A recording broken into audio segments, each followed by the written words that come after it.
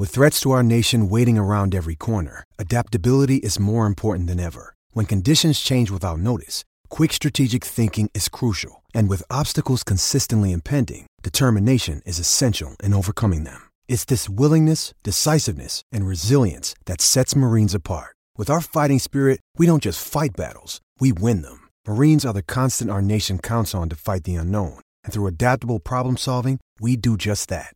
Learn more at marines.com. For logbook servicing you can rely on, you need to make the right choice. You need trained professionals who are fully qualified to service your car according to manufacturer's specifications. For real peace of mind and a nationwide warranty, book in or book online at repcoservice.com. Dan, we've got a little bit of a special guest on next. I mean, people that have sort of half turned the radio down a little bit because Andy McCook's on, they'll be wanting to turn that radio back up. Yeah, pretty promptly too, because we've got regular co-host joining us, Mark Rosanowski from the Petone studio. Rozo, good afternoon to you. Yeah, good afternoon, boys. You're going well. I got you down for a 7.5 out of 10 there for the first segment. About 6.5 belonged to Corey, and you guys collectively got the 1. But no, I'm feeling a bit threatened, actually. I'm happy with that, Rozo. I thought you'd be an underscorer, to be honest, so I'm feeling a normal person would probably give us a 9. Tough but fair, you know. And a guy wearing a cardigan like you're wearing at the moment, you don't want to be giving out too much dish about how we're going. Yeah, what about the strobing shirt? It's just shocking. Yeah, it's quality stuff, Rozo. I forgot I was going to be on camera today. Sorry, boys. Got the slippers on too. We thought you might have the sneakers on to run to the next studio to call Manukau once we're finished with you. Yeah. Well, it's about 5 or 6 paces, and I'm actually missing the first trackside cross due to you boys. Due to Corey, really, but he had to handle in the first, and he may well be handling the winner, as you say. Funnily enough, Dan, you might remember we had Daddy Steelo on Wayne a fortnight ago, and I think we cursed their team, actually, but Sweet Banjo, who's tipping out his best of the day, and it was an absolute cert beaten in race number 1, and of course it came out and won next time at Cambridge, and Rozo wasn't on. Yeah, well, speaking of cursing teams, mate, we did have Dylan Voice on Sunday for the Heart team, and they had an average day on Monday at Invercargill, and then they came out and cleaned up on Friday back down at Invercargill. It's not looking good, is it? So I hope you boys can do better today. I've got to say I'm very pleased about the way Corey was talking about his team and members of his parents' team as well, because I've got most of them high on the list, even 1 or 2 of them tucked into the multi. Rozo, before we start to dig into the form from Manawa too, we better get your winners from Manukau today for people tuning in. I'll do my best. You're probably on Blake's tips, eh? Blake Stothard on today. Looking forward to teaming up with Blake for the first time on TAB Trackside 1. Best bet today, I've gone with a dog that you guys know quite well, Double Major, who's up here with Hayley Mullane these days, and I think she'll have a really good time with him. Brother Centurion's going pretty well at the moment, of course. They've had a good week. The 19th hole syndicate, Double Major, won at Cambridge the other day after running a close second last week, and I think he can get the job done. He's got box number 5. Box 4 is vacant. Competitive race with dogs like Thrilling Sniper and Apawa Sandridge, but I think Double Major will kick on with it now. Ran some pretty quick times down your way early in its career. He certainly was a handy greyhound, there's no doubt about that, and a fair bit of strength on his side as well, which obviously is through the breed. Rozo, we need to chat about what happened on Friday out of Manawatu. Now, obviously, before we dig into it, the first thing we need to touch on is it was a little bit disappointing, obviously, with some scratchings. The Evans team were supposed to come up, but ferry cancellations put an end to that, meaning we had 2 4-dog heats for a $30,000 Manawatu Cup final, which is slightly disappointing, although we are leading into Cup Week, that we can only manage those sort of numbers for a fairly decent stake. Yeah, very disappointing, Andy, clearly. Sort of a number of factors. Dan Roberts has gone soft, won't travel anymore. To be fair, I think he did do Southland earlier in the week, so that's a fair call. I think the last 2 trips to Manawatu killed him off, though. But anyway, I see somebody's going to be travelling with the Roberts team on this coming Friday, given there's a couple of good dogs in the 720-metre race from that kennel. But obviously there's been kennel cough up and around here too, Andy, so that's knocked 1 or 2 out. Elijah, I don't think he doesn't have kennel cough, but he had a wee injury. I think he's trialling on Monday.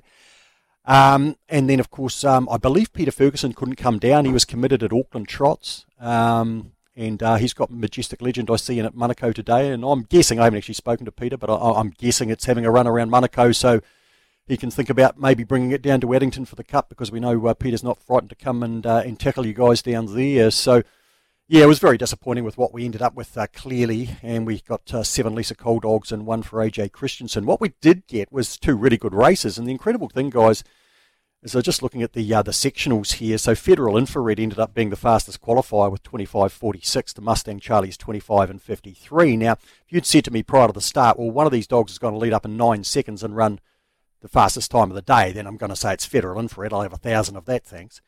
And Mustang Charlie will run the 5.09, but still run a decent time. But it was actually the other way around. Mustang Charlie led in a 9 seconds flat, and Federal Infrared led in a 9.09, but she really pulled it home in a 7.73. So should be a good battle, the final. And the last 2 times I've met, I've picked Federal Infrared, so you know who won. Mustang Charlie. It's quality from you, Rozo. That's quality. So outside of the Prince, and I guess we have to now call her the Princess of Palmy, do we, Federal Infrared? She's certainly taken to the place like there's no tomorrow. I thought AJ Christensen's greyhound, you know me now, very good. And if she could land an inside trap, they'd certainly know she's in the final. Yes, certainly, Andy, and that was second back from a decent spell, and she won a Class 4 sprint fresh up. It was a really good run from her. She's run 25.68 in defeat. I mean, that's pretty fair, isn't it? Any form of improvement from there. And then you've got a couple of interesting dogs. Allegro Mars, I find really difficult to kind of get a line on, but I'd be happier with him drawing out wide. And Big Time Stunner's the other one, because he's actually got the potential to beat those dogs, and I thought he might the other day. He broke a bone in his wrist in June after he beat Mustang Charlie, and he ran an absolute screamer the week before, but I'm not sure if he can do it 2 weeks in a row, and he kind of just lost his spot again mid-race the other day, dropped back to last of the 4 and ran second in a 25.77. So I think it's pretty competitive, and amongst, obviously, there's a clear top 2, and then I think, you know me now, Stunner, Allegro Mars, sort of the next line. Talking about competitive, Rozo, we move on to the sprint, and very good field as well. Again, dominated by the locals from the Cole camp. Typhoon Tim, 21.21. Gee, he is back to somewhere near his very best, or at his very best now, and he's airborne at the right time. Just amazing, isn't he? All the way back to June, since he didn't run a placing.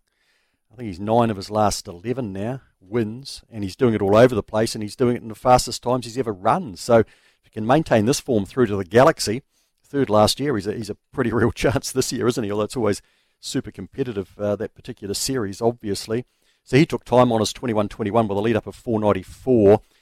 Prada clung on in the second one, 5.04 lead up, 21.40 overall. The Grand Wild didn't look that keen to go past her in this straight, otherwise she might have been beaten there. So, on balance, what we've seen lately, guys, you'd be thinking that Typhoon Tim will be very, very hard to beat in that final. Just does it early too, doesn't he? Early speed, gets himself handy, and from there he's pretty hard to get past. Rozo, we'll come back to you in a moment, because I feel like Daniel Roberts is just sitting here doing nothing, and I'm not going to have a bar of that. We've got a 700-metre journey on final day as well, and obviously we didn't get heats for it, but someone from Team Robbo is going to have to make the trip up, and I'm assuming it might be the guy sitting next to me. Raja Bale, Willeen Bale, both in super form. Dan, especially the big fella Raja. Yeah, good to see him bounce back after that nasty fall when we were last up at Palmy. And again, I've come on the show and I've been reminded of that trip to Palmy. But no, he bounced back good in the 600. I think it's going to be a race that comes down to the draw, to be honest. It's a stellar field we've assembled. We've got the first 4 home from the Silver Collar lining up. It's one of the best distance fields we've seen for a long time.